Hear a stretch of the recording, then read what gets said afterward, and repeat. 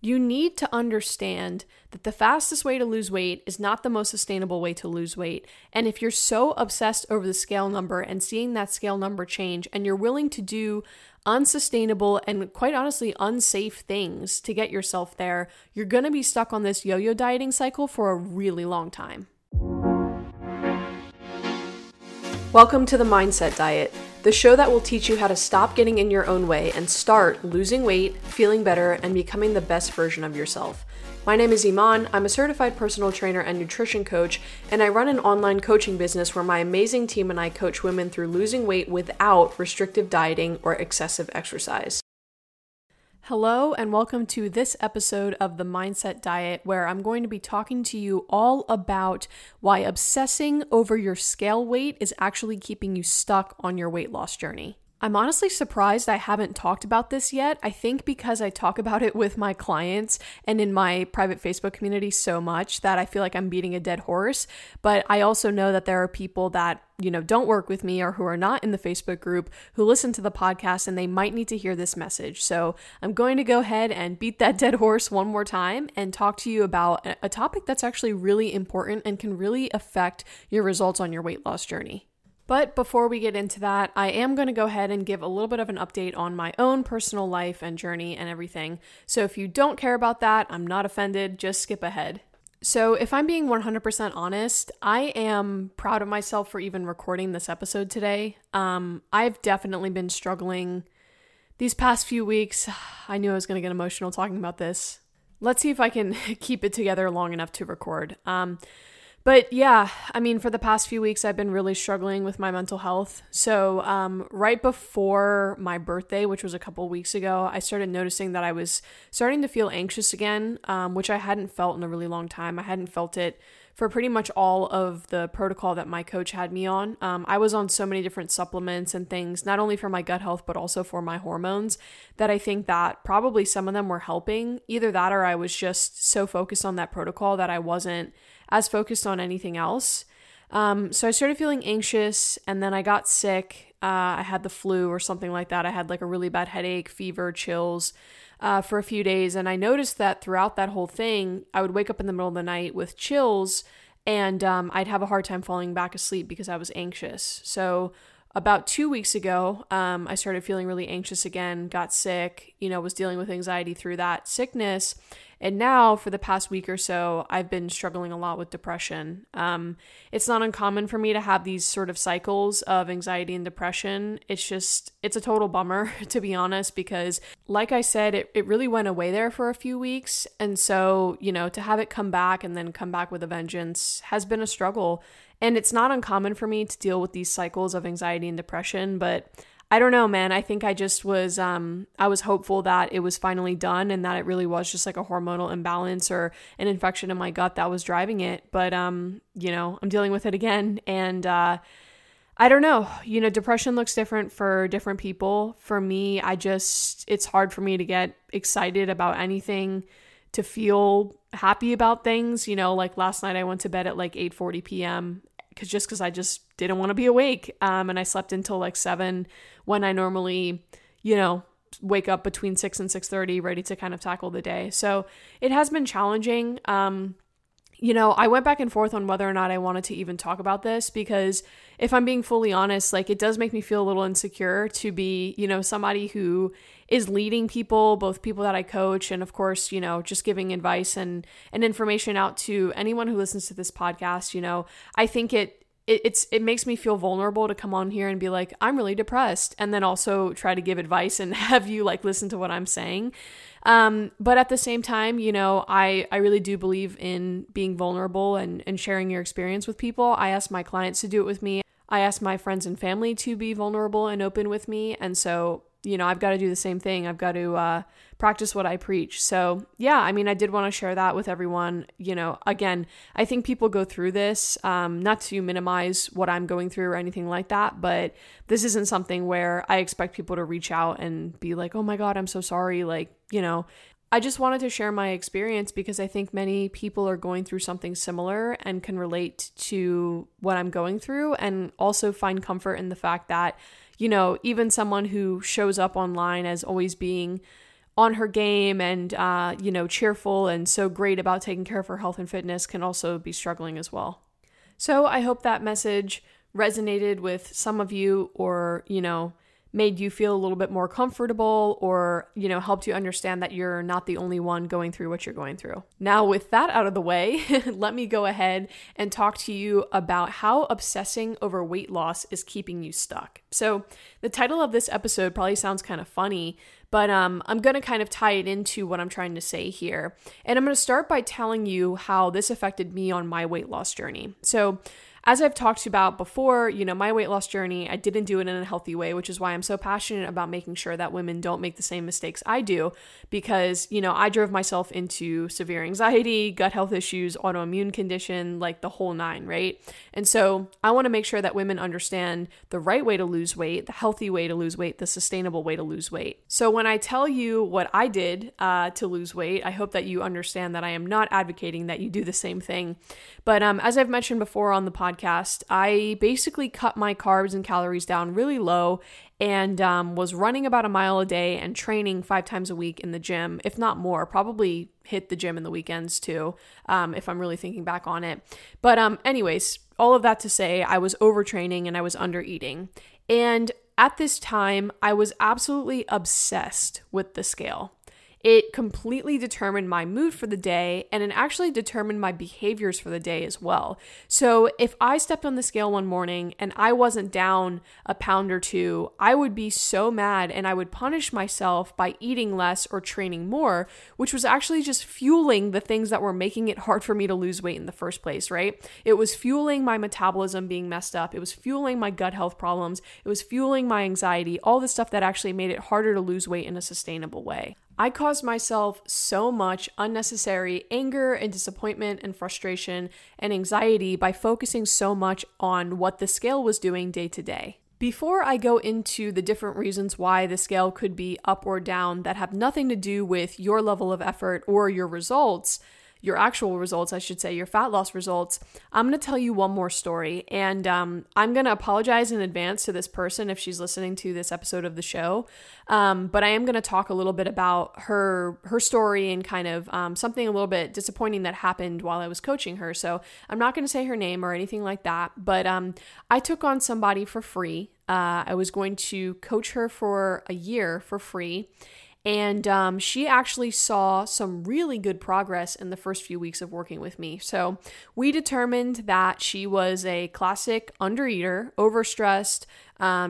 She had a stressful job, she had a big family, and she just definitely was not fueling her body properly. When she was eating, she was making poor decisions, and she was not eating enough. She had quite a bit of weight that she wanted to lose, and when somebody comes to me eating 1,200 or 1,300 calories but wants to lose 30, 40, 50 pounds, I have no choice but to help them by improving their metabolism, right? Because if you are not losing weight at 1,200 calories, and you know that in order to lose weight, you need to eat less calories, that means that in order for you to lose weight, you need to eat like 800 or 900 calories, which is not sustainable at all. It's awful for you if you're eating that little, that consistently, right? It's different if you do like a fasting day or a low calorie day or something like that. But if you're consistently eating that little, you're going to wreak havoc on your metabolism. You're going to probably be missing some key nutrients, and you're going to drive up stress and inflammation in your body even more. So when this individual started working with me, I explained this to her. She was on board with it. We started slowly increasing her calories, slowly increasing her food quality, getting her to eat some more protein. And as we bumped her calories up, guess what? Since her body wasn't in this fight or flight state anymore, she actually started losing weight. And in the first, I believe, 8 or so weeks of working with me, she lost about 8 pounds, which means on average, she was losing a pound per week, which is the sweet spot for weight loss. 2 pounds per week is probably the upper limit that can happen sometimes if somebody has a lot of weight to lose or a lot of water weight. And anything lower than about 0.5 pound per week means that you're not really driving any sort of weight loss. So she was in that sweet spot. She was doing phenomenal. She said she was feeling better. Her energy was up. All the things were moving in the right direction. All of a sudden, I get this long text from her one week because I noticed she hadn't checked in. And she said that she wasn't losing weight quickly enough and that it was affecting her mental health and she no longer wanted to continue working with me. Now, if I'm being fully honest, I was completely shocked when I got this text because in my eyes, she was making phenomenal progress. But for her, she was obsessed over that scale weight. She didn't realize that as we had her building more muscle, she actually probably was building muscle and burning fat at an equal rate, which means that she wasn't going to see huge changes in the scale, but she was noticing clothes fitting better, energy going up, all of this stuff, right? And so, I mean, I felt really sad that that was the choice that she made. She had something coming up later in the year that she wanted to look really good for, and she believed that the rate of sustainable weight loss that we were going at just wasn't quick enough for her, and so she decided to go on her own. And I haven't spoken to her since. I mean, I told her if she ever needed anything that she should reach out to me, and there's no like ill will there or anything like that, but I was just baffled, blown away that somebody was going to get this free coaching from someone who really cares and really wants to see her succeed, and she decided that it just wasn't quick enough for her. So I like to give this analogy to clients or anyone really who's really struggling with the scale weight. And I ask them, would you rather have $10,000 today or $1 million a year from now? And pretty much everyone says, no, I'd rather have $1 million a year from now. Well, when you lose weight sustainably, you're not going to get that 5 to 10 pounds lost in a week, that $10,000 in one day. But you are going to get that $1 million a year from now, when a year from now, after having lost a pound per week, you're down 50 pounds. And by the way, when you do it that way, you're down 50 pounds in a way that's actually sustainable for you, and you're much more likely to keep that weight off because this same individual who decided she wanted to lose weight quicker had lost weight very quickly using other programs and gained it all back, and this has happened to her multiple times. You need to understand that the fastest way to lose weight is not the most sustainable way to lose weight. And if you're so obsessed over the scale number and seeing that scale number change, and you're willing to do unsustainable and quite honestly unsafe things to get yourself there, you're going to be stuck on this yo-yo dieting cycle for a really long time. So with that being said, let's go ahead and talk about some of the things that can actually cause fluctuations in the scale that have nothing to do with your fat loss or your rate of fat loss.